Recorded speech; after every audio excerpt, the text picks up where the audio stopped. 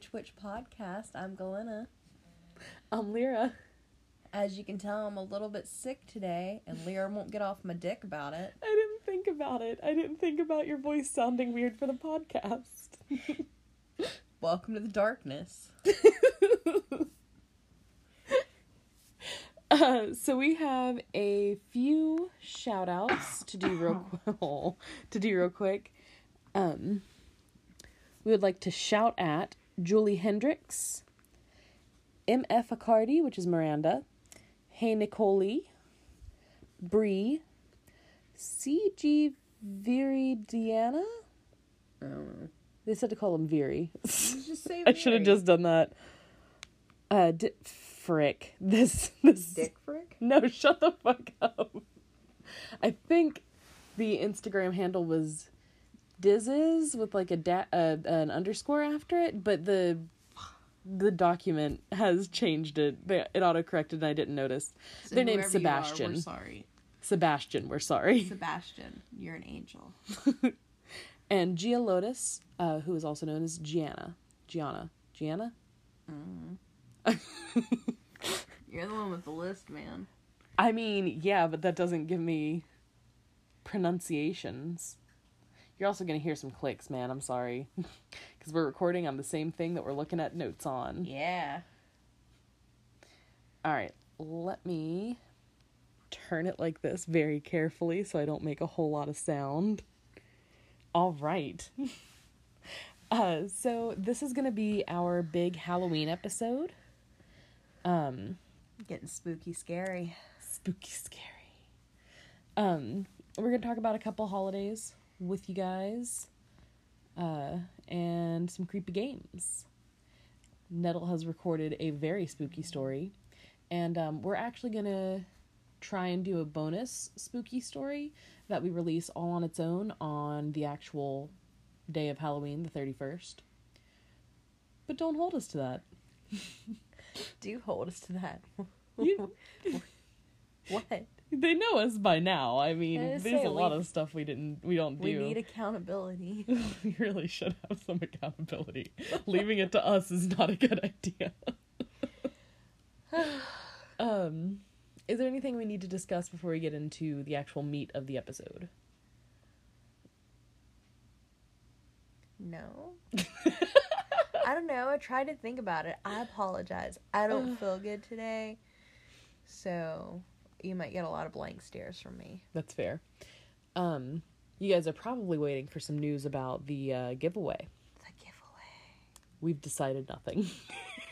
I seriously thought you were going to say, we've decided not to do it.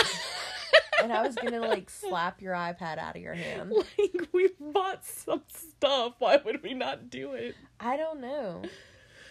There'd be no reason not to. There's not a reason not to. I guess spoilers for the giveaway, since we don't have pictures yet. There are things you can burn. There are things. Shit. Lots of them. I like a few. I don't know about lots. I don't know, some. More than 5. Is it more than 5? Is it more than 5? Why would you give a number? I don't know.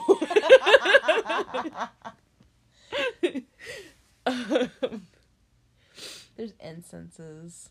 Mm-hmm. And other stuff. Herbs. Jesus Christ. Alright, so we're gonna give you guys some sort of I'm gonna punch you. Some sort of short descriptions of a few holidays around the world that are Halloweeny. Analogous to Halloween. And yeah, sure. I don't think I've heard that word. Why are you looking at me like that? Similar. Okay. It sounds like the word analog. We don't have to use that word. Listen, it's already in the podcast. There's no turning back. Why do you make fun of me for my vocabulary? I have to. It's the way I cover up my insecurities.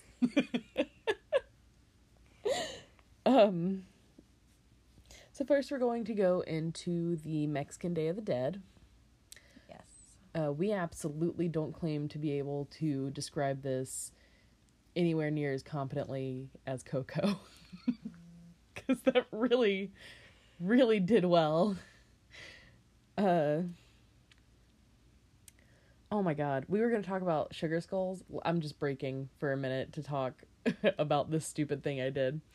We were going to talk about sugar skulls and how they're like a big part of the holiday, and they have special meaning, and like white people appropriate it for costumes and decorations all the time. Yeah, that's why I wanted to bring it up, because it's just Absolutely. it's everywhere. But the reason I'm gonna bring it up this horrible way is because I put in parentheses cultural appropriation to, highlight that we should talk about that. What I wrote was cultural apron. A cultural apron. It's a cultural apron. The big ass sugar skull on it. Oh boy, that cultural. I can't even say culture. Oh. Cultural apron. No, it's one of those things that, yes, are they beautiful? Yes. Absolutely. Are they fantastic? Yes. Have you had one? I meant like to look at. Oh, okay. Because, you eat them. Interrupting McGee. Oh my god. But honestly, if you're not of a Hispanic or Latinx heritage, you probably shouldn't, adorn your face with one or go on and on about them. Yeah. It's really cool. It's beautiful. It's associated with this time of year and Halloween and spooky stuff. So I get why, especially in like, I don't know, kind of gothic and stuff like that, that sort of fashion. Because I agree, they're super cool. I'm not going to paint my face as one because that is such major cultural appropriation. Yeah, absolutely. Cultural. I can't even talk. It's okay. Don't worry about it. People will forgive you. I don't think they will. There's I think it's Party City, commercial on right now, at least in our area of the world, where a very obviously white woman is just in full skeleton and sugar skull makeup. Oh, no. It's not great. That's almost painful. But doesn't Party City still also sell their Native American? They do. Costumes? They do. Yeah.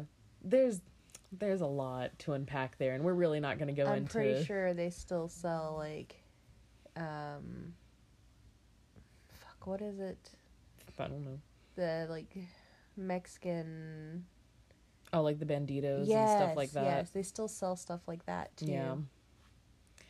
So we're not here trying to unpack everything that, like, those big box costume and party stores have done.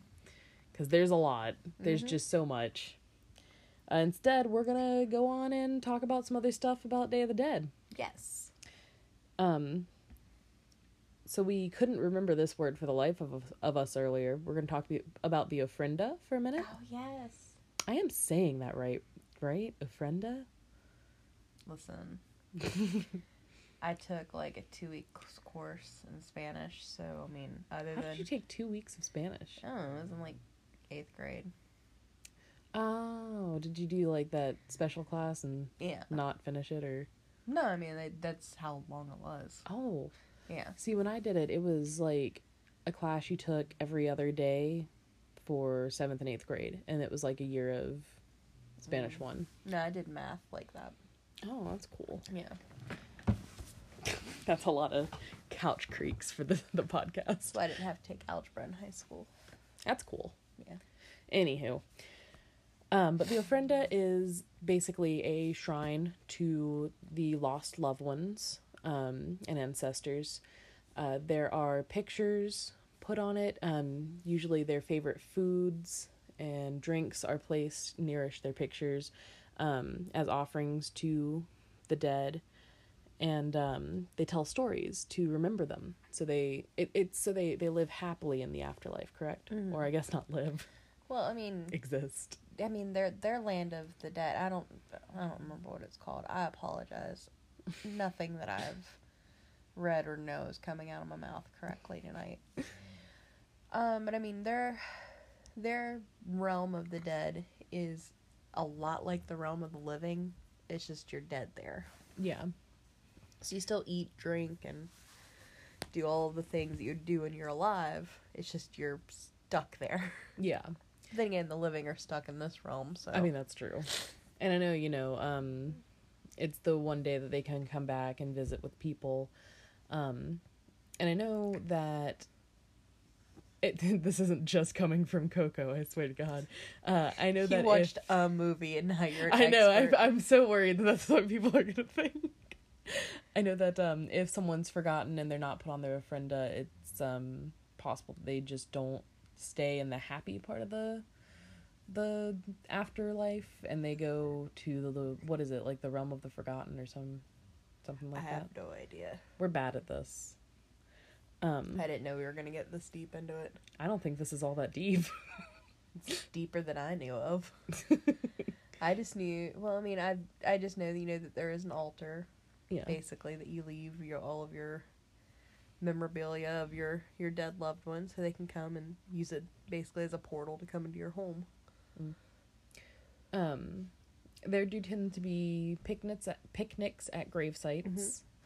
And like I said, telling of stories, there's sharing of food. It's basically a big celebration of life as you remember the dead, which a lot of these holidays are like that. Well, it's a lot of, and I believe it's a lot of like introducing children to death. Yeah. In a very fun way, so that the circle of life is kind of explained without there being a terrifying. I think that's such a good idea too, because I don't think there's any point in putting off letting a kid learn about death, because otherwise it's just going to give them a complex. And actually, you're the one who told me this, that Aztecs believed that monarch butterflies, when they fly south for the winter. For the returning souls of their loved ones. Do they fly south for the winter? Yeah. Okay, great. Well, I mean, they fly there to die, but... Well, that's true. It's for breeding, right? I just didn't know if it was during the winter or not, because I said that and I was like, no, that's birds. Well, that's like in the very end of the fall. Okay. But yeah, they fly south, they mate, lay eggs, and then... Die. Yeah. There's actually... I knew about this from a oh my God. Yeah, a scholarly source on the show Venture Brothers. I knew. They talk about it a little bit. I knew. And I looked it up to make sure that it wasn't just something from there, but his kids are like, "Hey, Pops, look. The butterflies are people's souls coming back." And they're like, "They must really like you, Pop." And Dr. Venture's like, "Is that somebody's soul? Tell them to get the hell off me." Listen, we quote the Venture Brothers enough in our everyday lives. We can't do this on the podcast. I'm sorry. I like that show a lot. Anywho. But yes, no, the Aztecs did believe that. And it's very sweet and very colorful way of thinking that your relatives have come back. Yeah, I like that a lot. And it's obviously a celebration of the cycle of life. This is the time of the year when things are dying off. We're heading towards winter. Things are going to get cold and hard for a little while. Just like death. Yeah. The dark times are coming. The dark times. And this is obviously a time of great celebration culturally. There are colorful costumes and beautiful makeup and really intricate... and feasting and sugar. Yeah. There's just so much that goes into it. Our little skimming of it does not do it justice. We're not going to do anything justice today. Just be ready for that. But definitely, if it's anything that's ever interested you, don't talk to me. Definitely look into it. It's a beautiful holiday. Just don't, if you're not part of the culture, just don't do it, man. We were also going to talk about a Chinese sort of festival that's in some ways similar, because there is feasting, there is honoring the dead, and there's a lot of like beautiful lights and candles and things like that. Well, from what I understand of that celebration, you leave out food and drinks and water for the spirits, and then you light candles and things like that to basically give your spirits you want to come to your home a path to find you. Yeah. It's called, now don't judge me, it's called Teng Chi, I think. I think so. I'm not sure. It's also known as the Lantern Festival, and the Feast of the Hungry Dead, and there were a few other like titles, but those seemed to be the big ones. I think Hong Kong was the main one that had the Feast of the Hungry Dead. Yeah. But obviously, like so many of these sort of celebrations, there's feasts, as Galena said. You're putting out food for your loved ones. There's lights to guide them to your home. There's a sort of tribute to the lost dead, where they light lanterns or candles in little paper boats, Little paper boats, and float them down rivers and things like that. And it's to honor spirits, it's to guide them home, it's to make everything warm and friendly and happy for this one night when spirits are so welcome in our world. Oh, I almost forgot. One of the things for Day of the Dead, a lot of times they'll leave out a bowl of water and a towel so that the dead can wash up for supper. You did mention that to me earlier, and then I forgot to put it in my notes. Sorry to interrupt the Asian. That's all right. And during this time, both Buddhists and Taoists pray for the spirits.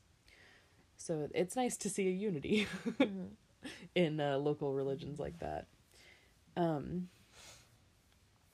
I really don't have that much else on this other than it sounds really interesting and pretty.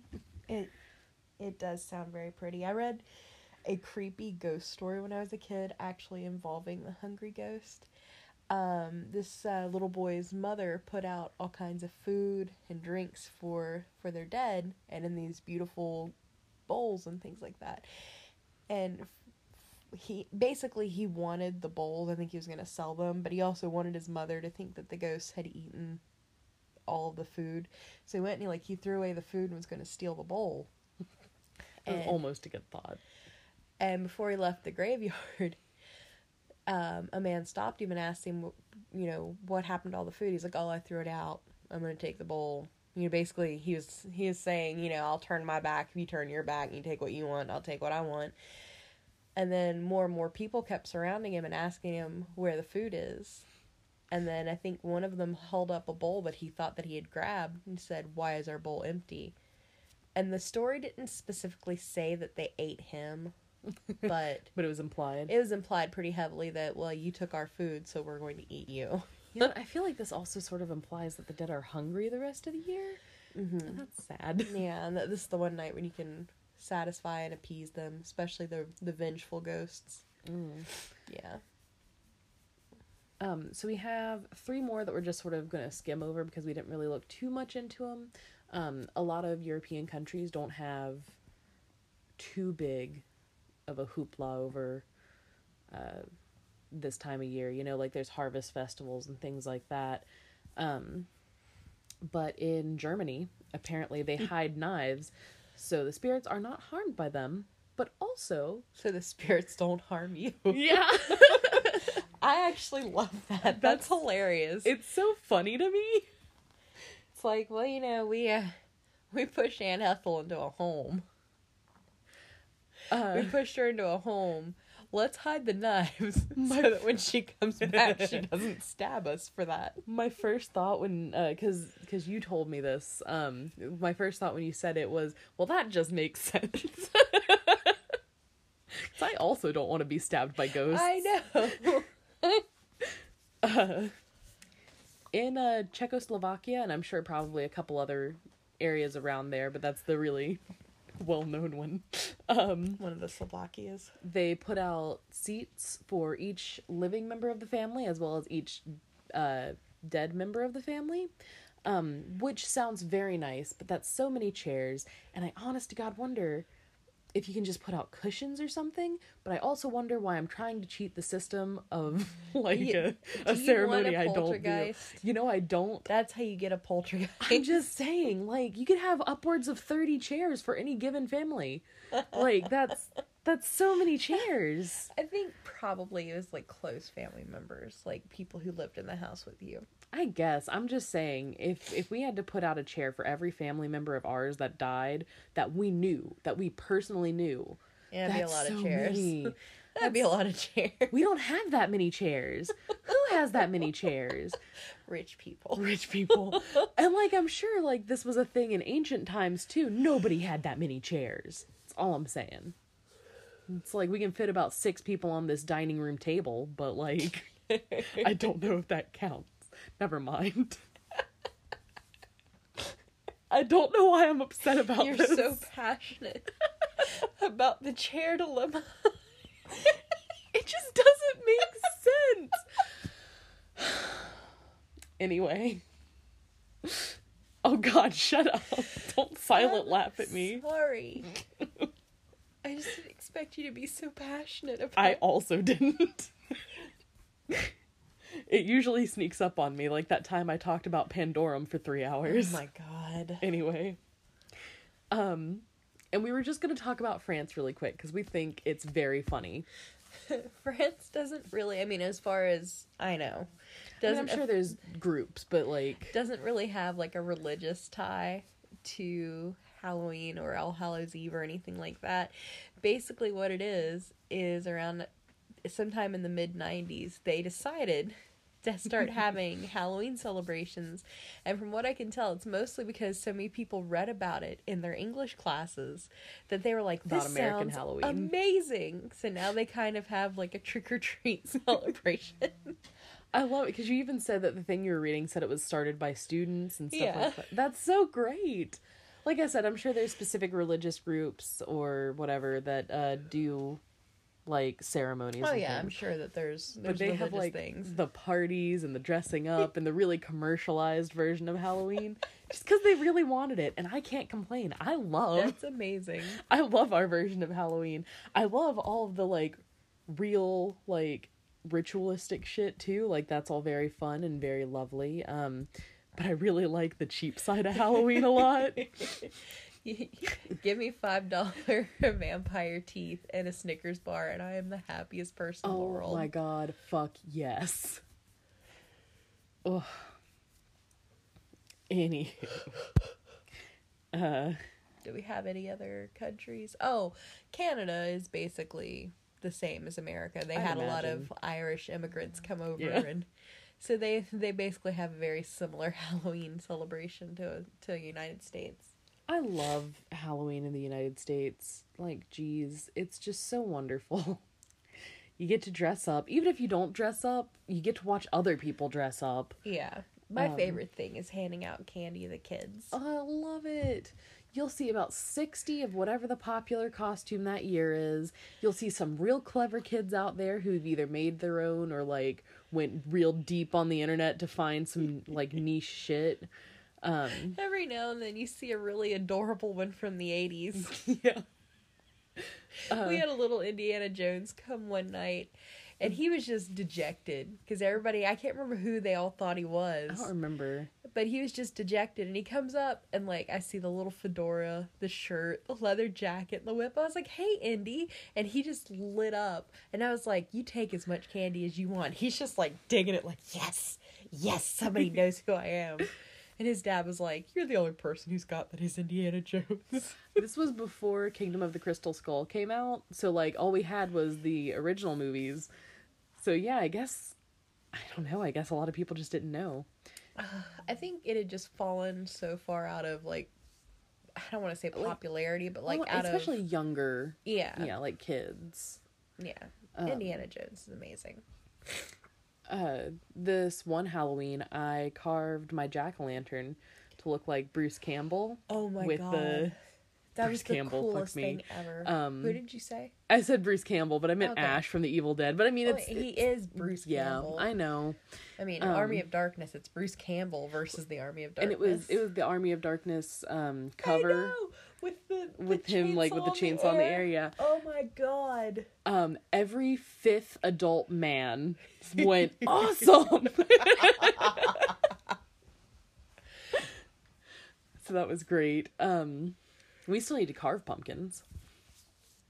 They're real cheap this year. Yep. Me and my husband recently carved pumpkins with his younger sister, and that was very fun. That's another thing. Just carving pumpkins is such a wonderful experience. If you live in a country where you don't really celebrate Halloween, just carve a pumpkin once. You're gonna hate carving it at first. Well, you're gonna hate cleaning it out. Yeah. I actually really like cleaning it out. The pumpkin juice makes your hands real soft. I think I've finally come full circle. I remember as a little kid, I was just super excited about doing it. I always did super simple designs that, like, I could think up myself. And then somewhere around, like, 5th or 6th grade, I became obsessed with, like, the Pumpkin Master patterns. Then, like, in my early adulthood, I'd find something really cool online. And then now I'm just like, yeah, I could probably make a cat face. I'm still pretty much looking stuff up online. Like the Bruce Campbell one took until 4 a.m. See, I don't have that kind of energy anymore. That one year, I did the entire cast of Nightmare Before Christmas. Remember, I did Jack, Sally, Zero. That was a lot of fun. And Oogie Boogie. But I mean, I just don't have that kind of energy anymore. And I know one year I did a really cool the evolutions of Ghastly, Haunter, and Gengar, and that looked really neat. And that was one the kids really liked. So, but handing out candy is just my favorite. I love taking kids around, because I've walked around with Sage's kids, I've walked around with our younger cousins, but geez, handing out the candy and just seeing all the different kids be excited is great. Fun. I just love watching little kids on Halloween. I honest to God even love the half-assed costumes by like the teenagers who are almost too old for it. And they're doing that thing where they're still having fun, but they're looking like, this is so little kid. Like, it's like, still giving that free candy. Yeah. I'm just here for the candy, guys. I don't enjoy trick or treat. I love that. I think the last time I trick or treated for myself was like in 8th grade. I ended up going around a lot in high school with friends, but not really collecting candy. We were just sort of walking around in costume. But I think that's all we've got on the various holidays. There are a couple that happen around this time of year that we sort of didn't talk about, like Purim and Diwali, because they're around this time of year. They're just not really connected to the elements of life and death, as far as we could tell. Well, I know Diwali is about the triumph of light over dark. Yeah. But that's all I really know about Diwali. And obviously we didn't go into depth into any one thing too far. And we didn't cover a whole lot of holidays because there's a lot out there. But, we just wanted to whet your palate for October celebrations. I'm sorry, go ahead. I was going to say, and if you have a specific holiday that happens around this time of year or something you want to hear about, let us know. And we'll be more than happy to look into it for you and hopefully not offend you. Yeah, absolutely. We will definitely try to not offend you. Usually we come off pretty offensive, and I don't. I think we do too. I don't mean to. It's not on purpose. We're just real bad at things. But we are now going to talk to you about spooky games that you absolutely should not play. Don't ever play any of these stupid games. Okay, so we're going to start off with some lighthearted games. We're going to first talk about Light as a Feather, Stiff as a Board. Which is a fun game. Super fun. I love that game. Basically a group of people. I think there's like a requirement of 4 or 5. Oh, it's hair. But like, I don't know for sure. I don't know. I don't think there's technically a requirement. Basically, the reality of it is you gotta have enough people to lift the person with your 2 fingers. You pick one person, usually the smallest person, in the group to lay flat on like a table or the floor or a bed, something like that. Everybody else puts their index and middle finger, underneath them. You chant together, light as a feather, stiff as a board, and you lift them. I've been to quite a few sleepovers where we've done this successfully. And like, there's a reason it works, and it's because everybody's working together, and you have a small person. Yeah. There's some crazy stories out there about a couple of people lifting a giant person really high into the air. So, I mean, I don't know. It's fun. There's an easy explanation to it, so you can just be like, yeah, fun sleepover game. And then there's some wild stories. I feel like there's always a wild story to everything. That's true. So, I mean, it's fun. It's easy. You can teach it to kids. The next one's Dead Man's Bluff. That you told me about that. I didn't know about it. It's more of like a kid's game. It's basically Marco Polo, except you can't move around. The dead man gets blindfolded, and all the other kids take up random positions around the room. You can bend over, you can, lean from side to side, or like crouch down when the dead man comes around. You just can't move your feet. And you can call out or talk to them, but the closer they get to you, you don't want to call out to them because, they'll know where you are. But if the dead man tags you, then you become the dead man and you get blindfolded, and then all the kids kind of scramble around, and then it starts over. I think that's great. I think it sounds super fun. As a full-grown fucking adult, I want to play it. I want to get slightly tipsy and play it. Oh, that sounds great. Oh, it's too bad we're not having like a big Halloween party this year. I know. Sometime soon, though. It just sounds a lot like Marco Polo, and I love that. It is. Because I love Marco Polo. Marco Polo, you get to move around. There was this one point playing Marco Polo in our neighbor's pool when we were kids. Bless you. Oh, sorry about that. Where I don't remember why, but we called it something different and pretended that the person was sick. And if they touch you, catch the disease. It's not that different, but for some reason it got to the point where we all felt really gross when we got touched by the person that was it. It was all psychosomatic. Like, absolutely, but it was wild. It's like that time that I convinced you there was a shark in a pool. Oh my god. My name's Lyra. I have terrible anxiety, and sometimes it manifests itself in ridiculous ways, and then I convince my poor sister of these things. God. Ridiculousness. Anywho, let's move on to some actual creepy games. So we're going to talk about the Midnight Game. It's a game I told Glenna about and a friend of ours on our front porch one night in the middle of the night. And it scared the shit out of them so thoroughly that when our mother came around the backyard with the dogs, they both screamed. Let me just set this up for you. We got so nervous about this stupid fucking game that we weren't even playing. Nope, we weren't. We were just being told about it. That said friend and I put ourselves in a salt circle. That's true. That did happen. Like, and we're not talking about they just threw salt around them. They put a solid, unbroken circle of salt. And basically hugged each other. Yum. It was hilarious. I was in great spirits, and that's so funny because I'm usually the terrified one. Just talking about this fucking creepy game I read about online. It got too real. It is rumored to be like an ancient pagan ritual that they use to punish initiates for not following the rules. I think that's just online BS. Probably because most of my sources for this relate back to creepypasta. Yeah, no, so I think that's just online BS. Which is fine. It's very fun to talk about. Just on the off chance, don't do it. All of these games, except for the first two are okay to play. Those are your games to do. This next one is the beginning of the don't fucking do it list. And if you do it, we're mad at you.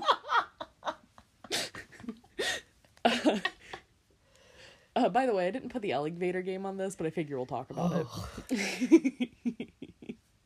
There's also a sort of like offshoot of this game called like The Ghost of the Door or something like that. It's one of those YouTube 3 a.m. challenge videos that have been flying around. You know what I mean? I know what you mean. Not gonna do it. But It's fairly similar. So the ritual. It has to begin at exactly 12 a.m.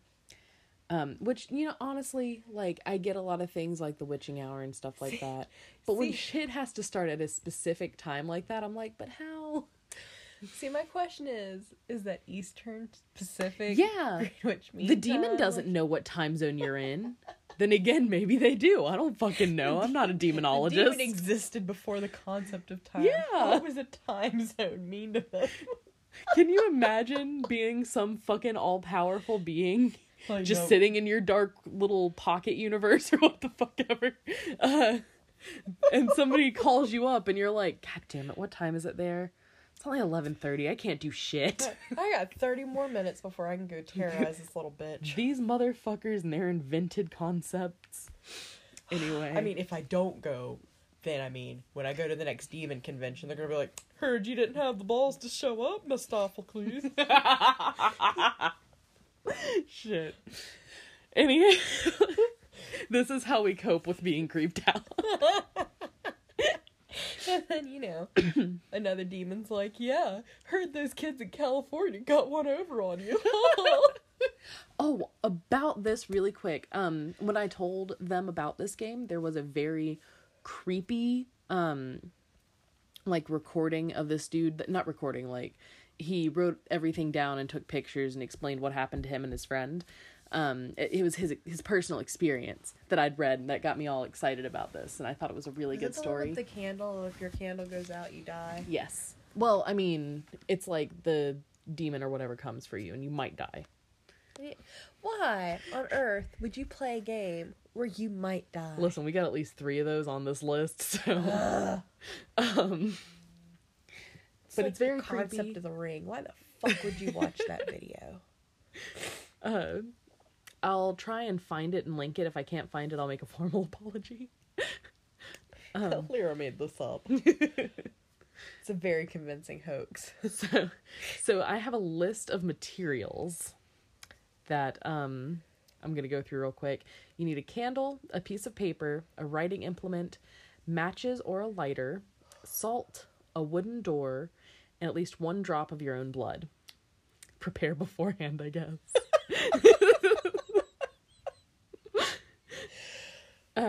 If you're playing with multiple people, they need their own of all of these materials, and you all have to perform the following steps.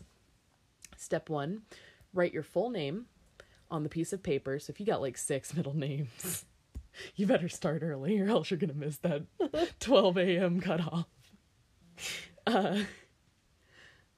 Put at least 1 drop of your blood on the paper. Now, when I read it originally, it said you had to write your name In blood. in blood. So I don't know, whatever. Allow it to soak into the paper, but I don't know how the fuck you're gonna stop it. Step 2, turn off all the lights. Yeah, you're not allowed to have any lights except for the light of your candle. No. And that's anything. Lamps, candles you're not using for this purpose, televisions. I mean, I'd imagine even like digital clocks and things like that. See, like, ghosts don't creep me out, but demons creep me the fuck out. I get that. Ghosts still creep me out. It doesn't take much to creep me out, though. That's true. You have to go to a wooden door. It has to be wood for some reason. Place the paper with your name on it in front of the door. Take out your candle, depending on how many people. Please don't play this. If you are an idiot and you disregard our warnings and you play this, please don't play it alone. Take your candle out, light it, and place it on top of the paper. This sort of tells the demon, hey, I'm in the game. Nope. Nope. I don't know what the fuck happens if you write, like, Donald Duck and then do this. Like, I don't know if you're just that's not how you playing. Get a pissed off demon. I know. I don't know if that's like, yep, you immediately forfeit yourself to the demon. Well, your soul's forfeit. Because it is your blood. I mean, shit. Ugh. So I wonder if you put somebody else's name and write it in their blood. I don't know how the fuck you'd get it, but do you, like, damn them? I have my way. Anywho. You have to knock on the door 22 times. Which 22 seems excessive. times? Yeah. The hour must be 12 a.m. exactly upon your last knock. I don't know how the fuck to time that. Maybe run some... Do a trial run. Do a trial run. Time yourself. See how long it takes you to knock 22 times. I also how many don't knocks know per second if can you... you do? I also don't know if you play in a group of people, if, like, everybody has to knock. Yeah, that's a good question. Because, like, you'd have to knock in unison. Because, like, what if one person fucks up and knocks, like, either 21 or 23 times? God damn it, Barry. Steve, god damn it. All right, I guess we all reconvene tomorrow night. Oh my gosh, where was I? Hell. After the knocks, you then open the door, you blow out your candle, and you close the door. Nope. You've just allowed the Midnight Man into your home. Nope. Yeah, don't like it. You immediately you immediately relight your candle, and this is when the game begins. So I mean, like, if you wait around, because at 3 a.m. the game's at 3:33 a.m. the game's over. You play for 3 fucking hours. 3.5. Yeah. 3.5.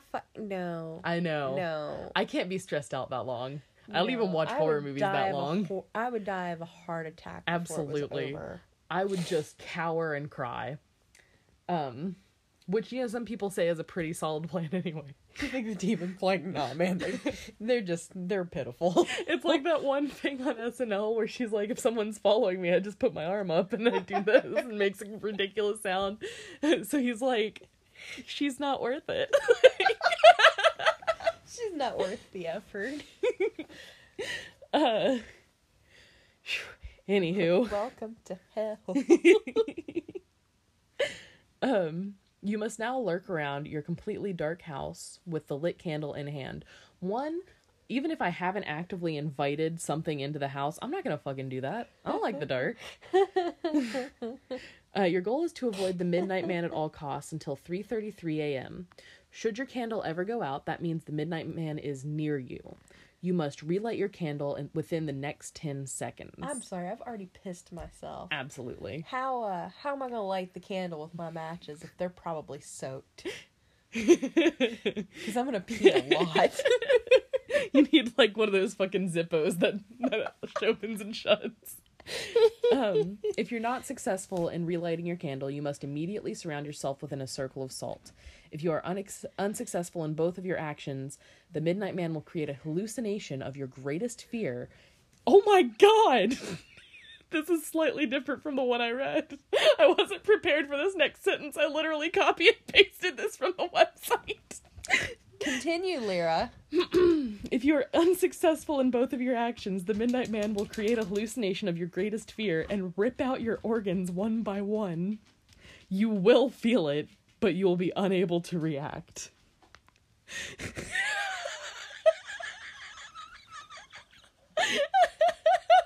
Who would play this? What fucking psychotic person would play this game? Okay. If you're successful in creating the circle of salt, you must remain there until 3:33 a.m. Which, if by any circumstance someone has convinced me to play this game, I'm immediately just circling myself, sitting the fuck down, and playing on my cell phone. Okay. This is a real question. This has to have been played by adults, right? Because what fucking teenager can do this in their house without waking their parents up, and their parents just going ape shit about them making noise and skulking around the house in the dark with candles? Absolutely, but I guess if you got real weird parents, maybe they're playing with you. But also... Could you imagine our mom playing this game? No. But also, you know, there are some teenagers that are trusted to be alone in homes at by themselves at night, so... I know, it was never us.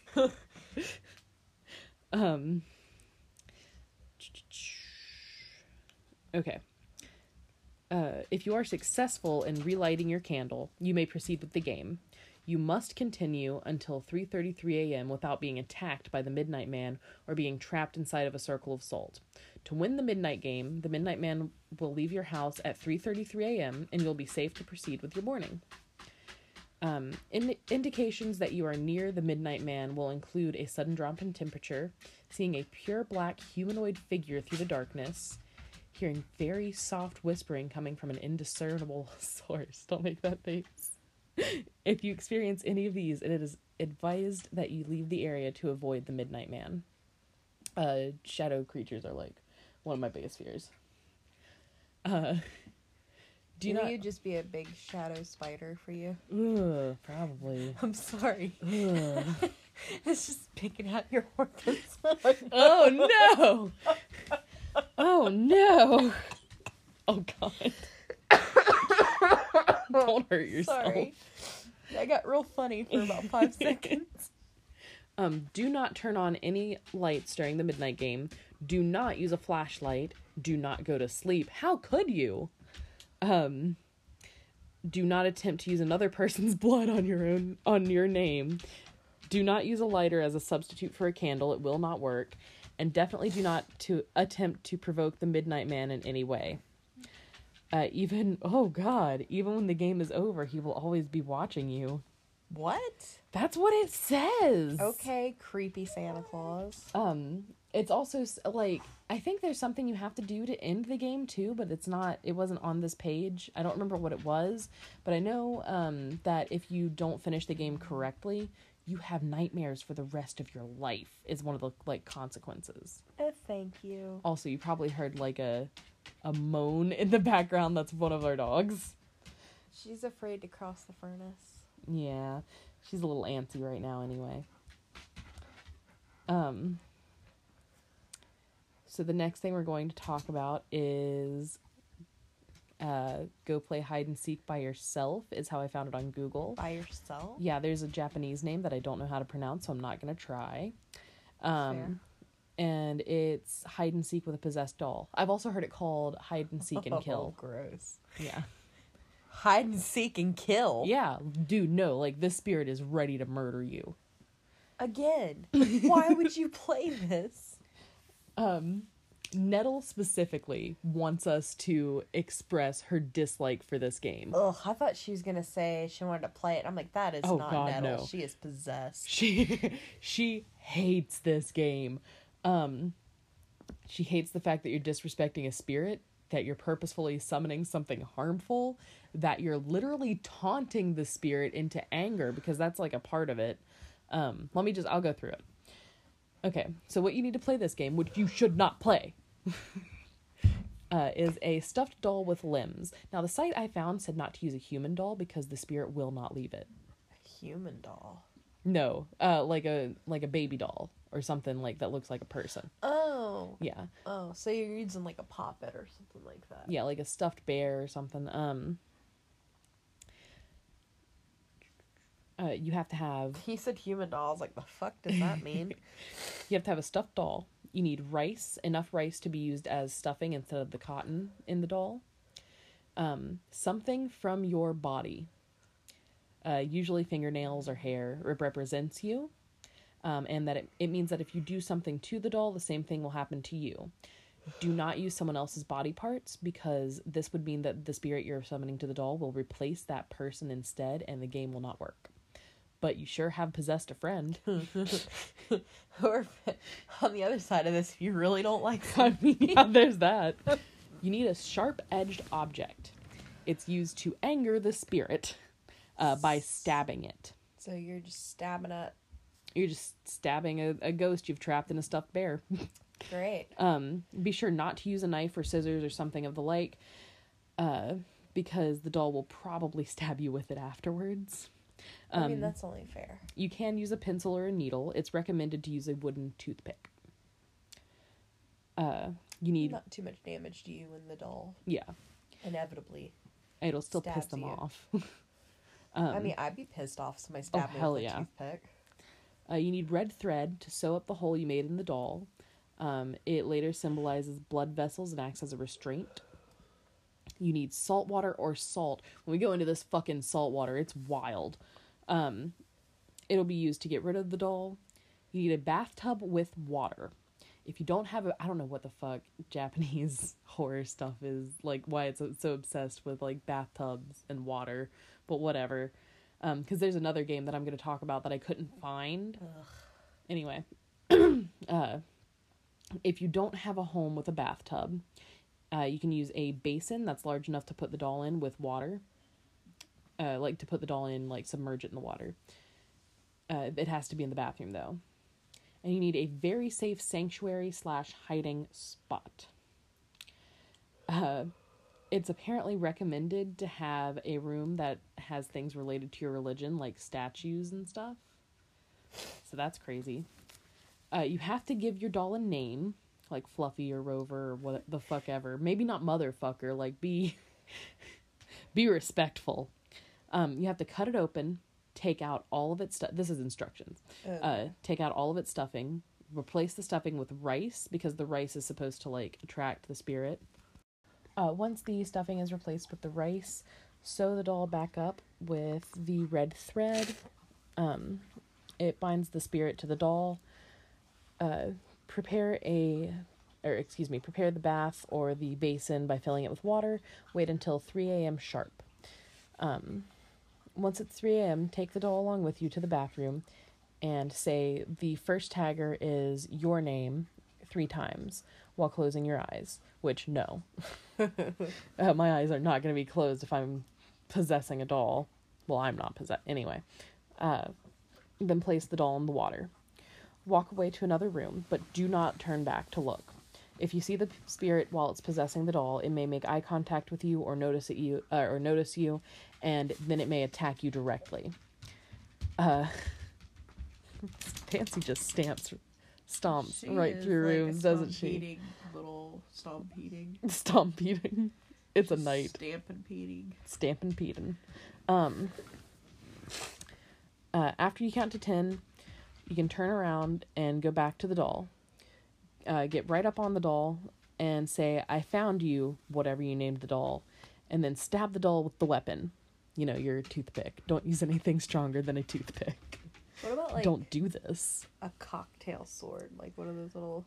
That sounds worse than a toothpick, though, doesn't it? A little, like, plastic... I don't even know what type of sword it would be. It almost looks like Killage, but... Anyway. But you stab the doll, and after that you close your eyes and repeat, now whatever you name the doll is it, 3 times. She's so loud. Leave the object inside the doll, so now it has the weapon.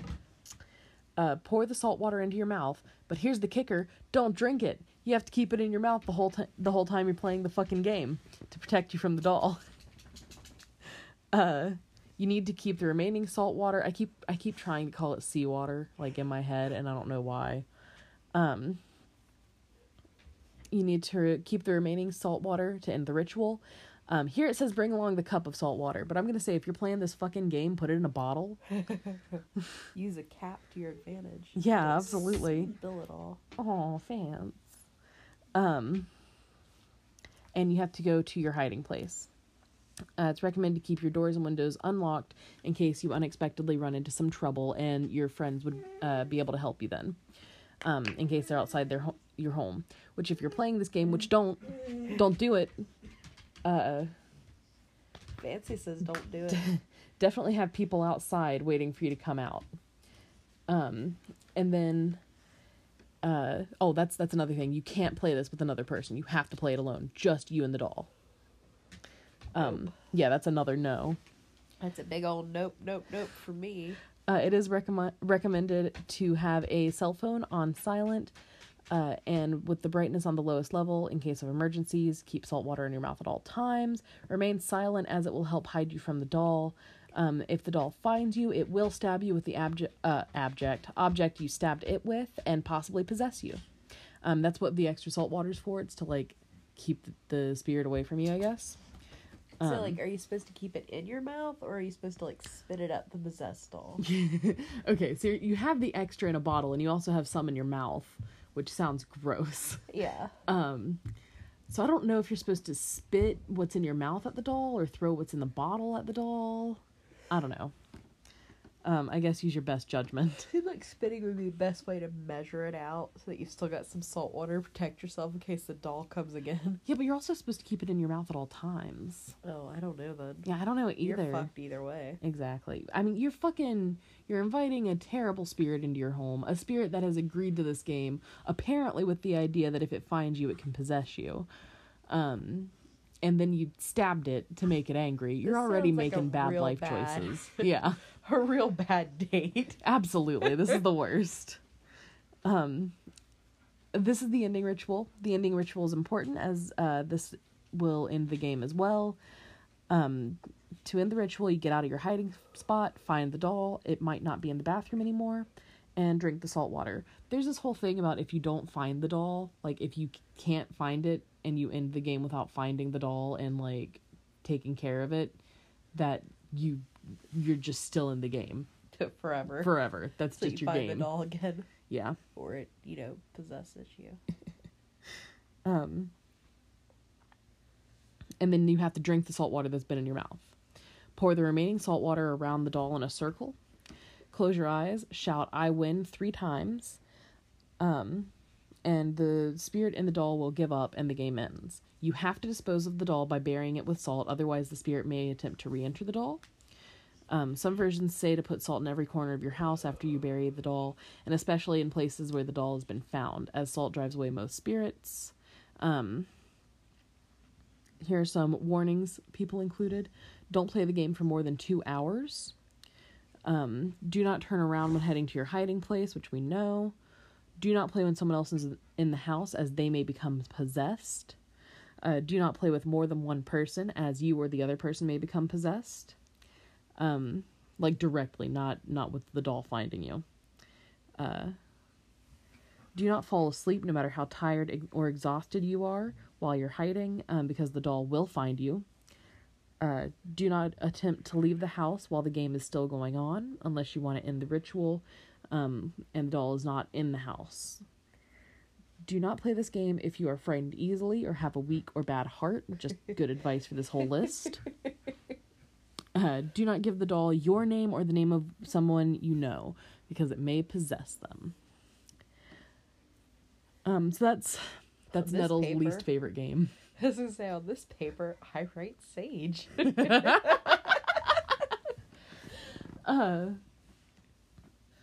that seems just like a very irresponsible, like, make believe or not, that's a very irresponsible game to play. Absolutely. It's the worst. There's another one that involves bathtubs and all that creeps me the hell out. And I've heard it called Japanese Bloody Mary and things like that.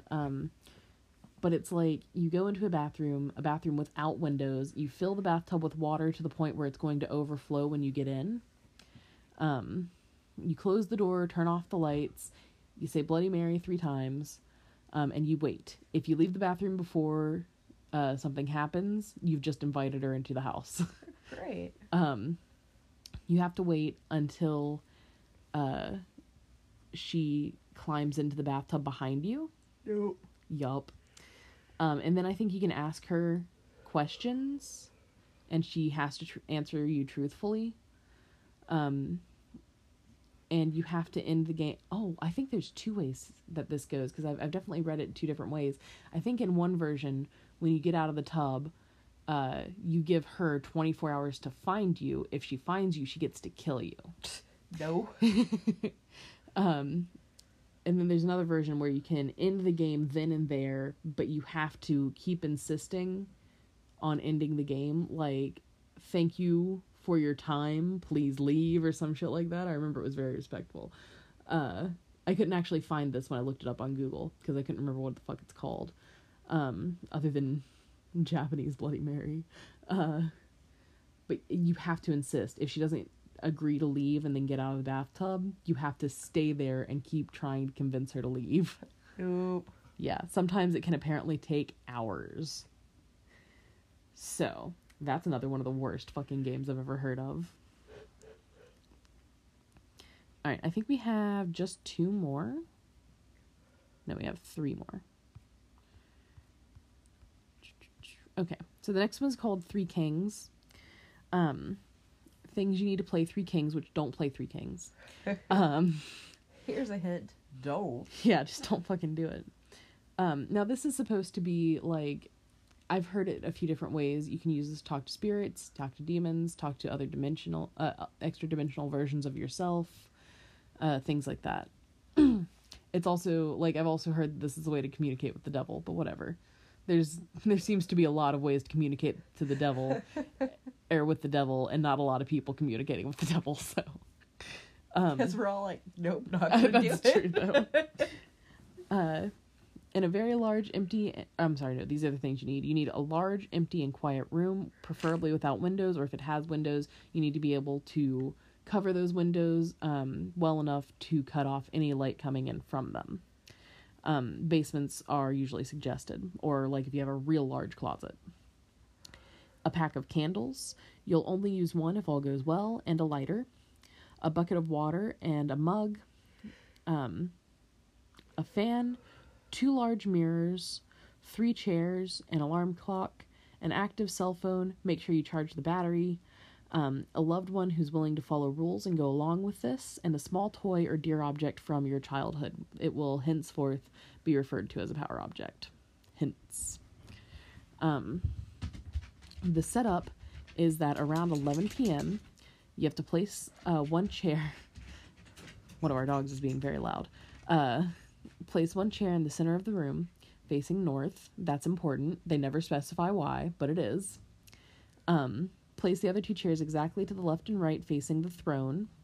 The distance between your throne, which is the chair you set to the north, and that of the queen and the fool, which are the mirrors, should be about the length of your arm to each side, more or less. Place the 2 large mirrors on these chairs, facing you and each other, so they must be you must be able to see your reflection in them and for them to be reflecting each other. Try your best to have them standing at a 90-degree angle, or else you may get more or less than 3 kings. If you sit on your throne facing straight ahead, you should be able to perceive your own reflection in each mirror without actually having to turn your head. If you do see your reflection, like in the corner of your eye, just barely there, you've done it right. Place the bucket of water and mug in front of you, just barely out of reach. Place the fan behind you, turn it on, don't set it to maximum power, medium or low is usually enough, and leave it on. Turn off the lights, leave the door open, and go to your bedroom. Set the candles by the side of your bed, or, wherever in reach with all the other stuff you need, your lighter, your alarm clock, your power object. Set your alarm clock for 3:30 a.m. Turn off the lights and go to sleep while holding your power object. You have to wake up at 3:30 a.m. with your alarm clock. Fancy. I'm so sorry about this, dear listeners. She is making some sounds. Come here, pretty girl. She wants scratches. If all is going as planned, you can proceed and go sit on the throne. Do not look directly at either of the 2 mirrors beside you. Do not let the candle go out. Because the candle... Did I skip a part? You're the one reading. I am, but I got distracted. I did. I skipped a whole bunch of parts. Let me go back, guys. Grab your objects. Go to the dark room to sit in your throne. You should be seated by 3:33 a.m. Don't forget your power object. Check for potential red flags. If your cell phone didn't charge for whatever reason, because you should have charged it to make sure it was working. Abort the mission. If you find the dark room door closed after you'd left it open, abort the mission. If the fan is turned off after you'd left it on, abort the mission. If you do have to abort the mission, I hate that we're calling it a mission, due to any of the above, leave the house with whatever loved one you have, waiting. Go to a hotel, whatever, just get out of the house until 6 a.m. At 6 a.m., the coast should be clear. If all has gone to plan, you can proceed to your throne. Do not look directly at either of the 2 mirrors. Don't let the candle go out. The fan is behind you. You must protect the candle with your body, which is standing between, in the middle of all 3 mirrors. Or, no, the 2 mirrors and you. Looking straight ahead at the darkness, not at the candle, and not at the mirrors. Just straight ahead. There's no specification as to which chair is the queen and which is the fool. It's for you to decide. You're allowed to ask questions. One mirror will tell you lies, one mirror will tell you truths. It's up to you to decide which is which. It seems that there's not a whole lot of documentation as to what happens during the session.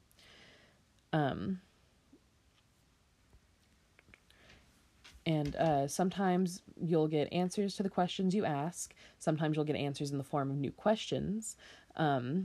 Just stay put. Try not to move. Again, don't look at the mirrors. You're also not supposed to show any, emotion. You're supposed to stay pretty stone-faced. You have to wait until 4:34. By 4:34, it's all over, and it's okay to, let go, show a little bit of emotion. Maybe try not to, because I don't know if that'll make anybody upset. And not to let the candle go out. That's what the fan's for. You're protecting the candle with your body, but if your body were to be suddenly moved, the fan would blow out the candle. That's backup number 1. Your loved one is backup number 2 at 4:34 a.m. they have to come into the room and call your name and like escort you out. If that doesn't work, they have to call your cell phone. If that doesn't work, they have to get the glass of water and the bucket. They can't touch you though. That's a newbie mistake, it says here. I don't know. Backup number 3 is your item of power, the toy or whatever that you brought along. It'll show you the way if stuff hits the fan. With the multiple backups, you have to be prepared for this kind of stuff. No one specifies why. I don't know what happens if you don't. But that's one, and it sounds creepy enough.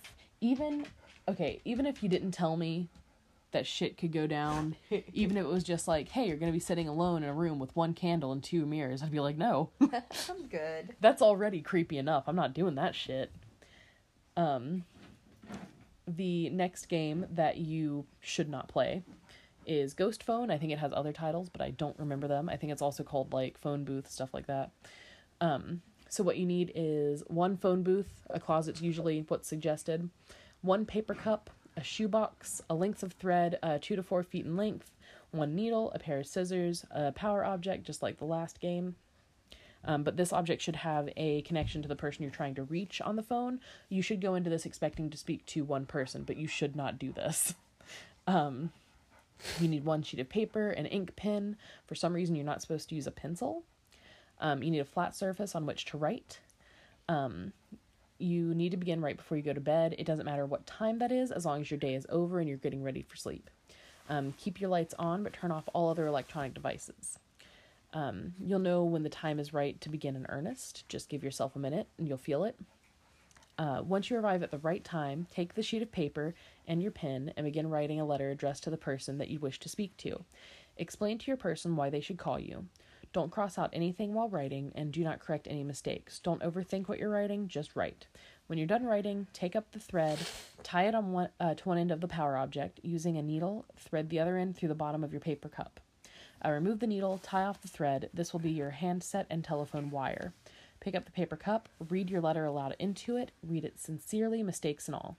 Place your letter and the power object in the shoebox with the telephone wire leading out of it. Close the lid of the box, but don't seal it.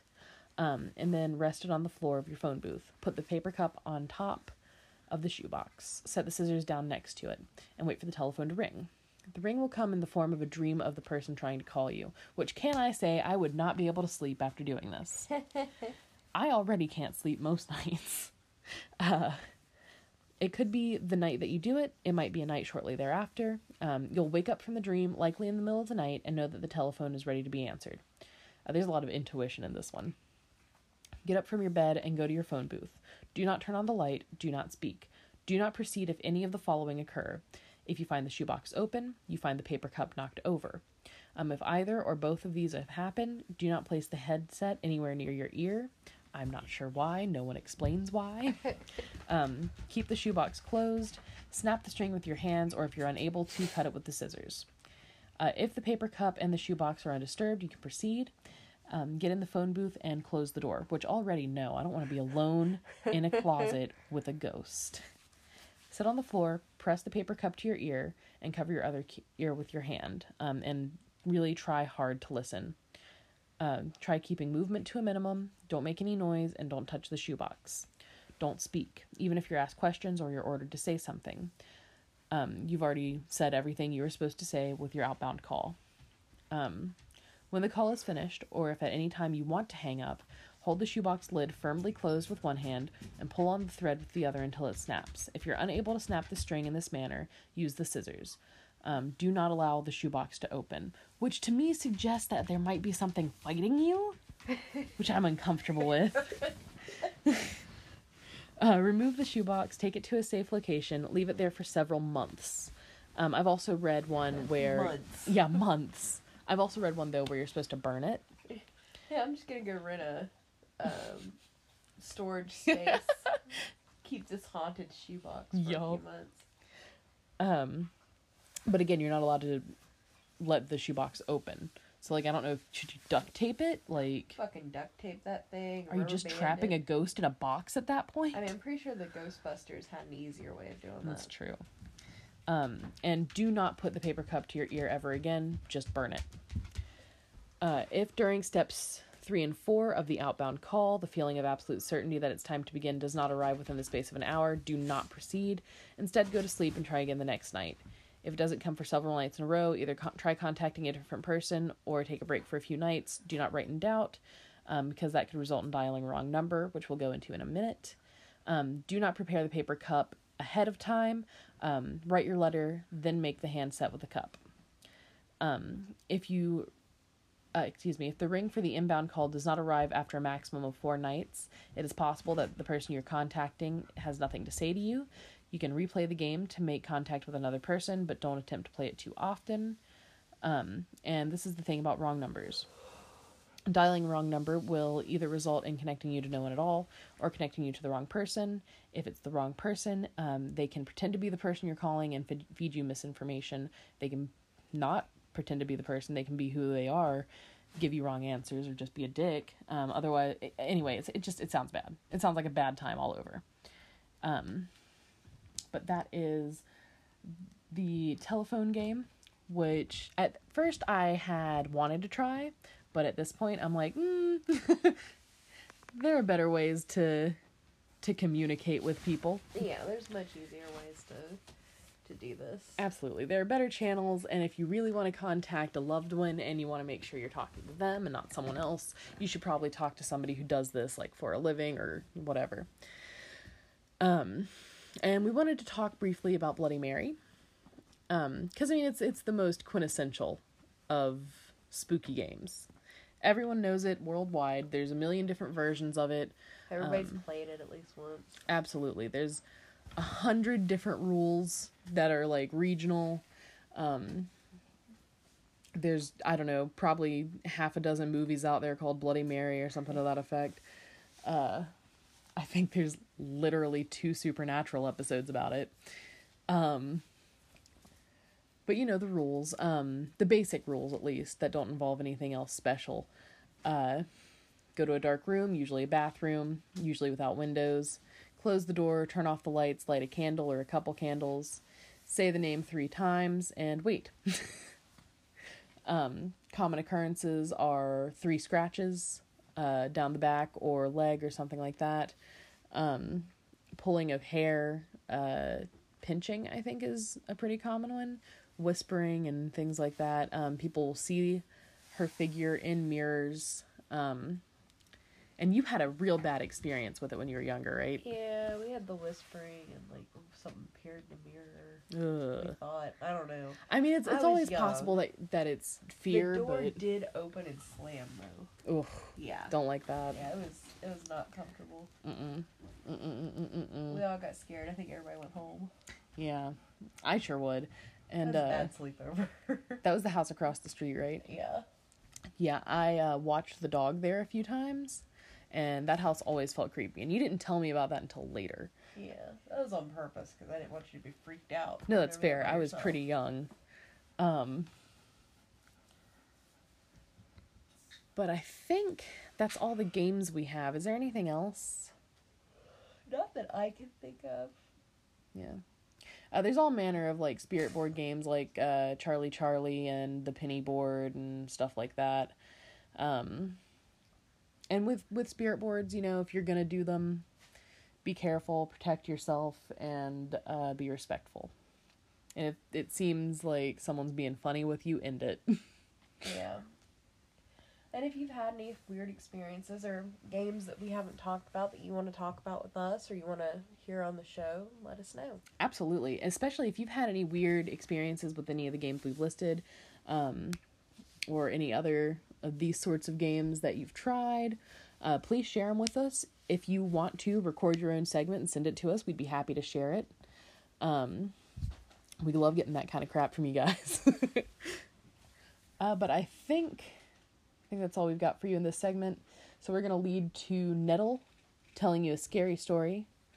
And then we're going to try and record another, we already talked about this earlier, but we're going to try and record another scary story and release it on the 34th. Yes, on the 34th of Halloween. What? On the 31st. adding more days to October. So enjoy the calming tones of Nettle as she tells you the opposite of a calming story. And then we'll be back to say goodbye to you guys. This is not my ghost story. It's a story I read a very, very long time ago, and I apologize for any details that are missing. A paranormal investigator chose to go investigate a house where multiple people were rumored to have died, but specifically the man rumored to have murdered his wife in the house was rumored to haunt. It's a lot of rumors. He has decided he will survey the house. He will figure out exactly where he's planning to stay, and then he will spend 7 nights in the house seeing what he can find and what he can prove. So he goes to the house. It's a large house. The stairs, when you walk in the door, there's steep stairs you have to go up to get to the rest of the house. It's a very pretty house. The stairs are where the man rumored to have shoved his wife down and killed her, and the stairs are also where more people have died while investigating the house. Our investigator has been warned to make sure to always use the railing because the stairs are so steep, there's no chance of survival if you fall. He goes, he explores the house, he decides he will set up shop in the library this evening, because the library is is where most of the paranormal activity has been reported. So he leaves, and he comes back. He sets down, he pulls out an audio recorder, and he goes to write everything he finds. I can't remember for life me if he has a camera or not. I don't believe so. I believe he decided just to go with audio, since nothing's ever been able to be well recorded here. So he stays, and nothing happens for a while. He reports that nothing happens. He just keeps his little notes. Stop that. He keeps his little notes. He keeps an eye on what is and isn't going on. After a while, a book falls off the shelf and thumps to the ground. He waits. Nothing else happens, so he gets up and he puts it back. This happens a few more times in the night. Just a book will come off the shelf, hit the ground, thud, and he'll wait. Nothing else will happen, so he'll put it back. That's his first night. When he reviews the audio footage he recorded later, he can't hear anything but himself. He can hear himself taking notes, but there's no sound of the books falling. There's no sound of a thud. There's no sound of anything but him. It's frustrating. The second night is a little worse. The books continue to fall off the shelf and thud to the ground, but now there's also there's sounds, there's shrieking, there's screams, there's a very clear intent that he's not wanted here. He stays. The third night, it gets so much worse. He feels like he's being swallowed whole by how much this spirit doesn't want him here, how much the spirit wants him dead, how it would delight him. The books don't thud one at a time. They just thud, thud, thud, thud, thud, keep getting thrown off the shelf, get thrown at him. There's shrieking, there's screaming, there's terror. He decides enough is enough. He gets up. He runs. He gets to the stairs where so many people have died. And he remembers, just as he gets to them, to hold onto the railing, because if he falls, he's going to add to that body count. He grabs the railing just in time to feel hands on his back, hands in this empty house, on his back, shoving him as hard as they can, trying to shove him down the stairs. He doesn't fall. He holds onto the railing and he runs. He gets to the bottom and looks back, and there's nothing there. He leaves the house. He does not return. All right, so we don't really have any announcements for you guys. We're just going to say goodbye. We do want to remind you that you can contact us on our Instagram at WitchWitchPodcast, our Twitter at WitchWitchPod, our Tumblr at witchwitchpodcast.tumblr.com, which, by the way, we're still having trouble with people finding us on mobile. If you can only find us on the internet, follow us there, and then it'll show up on your mobile as well. That's fine. If you're searching on the Tumblr app, don't put any spaces between it. True. Just do Witch Podcast, and when you finally get the T in, it should pop up. I haven't had it auto. You might have to hit fill. I've had to hit search to find our podcast. Also, though, if you're still having trouble, let us know. If you don't mind us knowing your specific Tumblr, we can send you a message or follow you. We just can't figure out why our Tumblr's not doing the good stuff. The good stuff. And also we can contact us at our email, whichwitchpodcast@gmail.com. Which we've actually gotten a few emails recently. We got one talking about your horse skull thing. Yeah. Oh my Somebody gosh, I was telling us forgot. that was one of their favorite festivals, which was really cool. I was so excited. It's such a cool thing that not a lot of people know about. Anyway. But that's another thing. Like, if there's a cool thing that's kind of magic-y or witchy or something like that, or just, honestly, even just, like, a little spooky, and you want more people to know about it, let us know. We'll tell those that listen to us. Which, you know, isn't the biggest number in the world, but whatever. It's more people. But I guess that's it for tonight. That's all that I've got. All right. So we here at Witch Witch Podcast encourage you to ignore the sound of gnashing teeth from under your bed. And wish that you will stay spooky. Keep your tits up.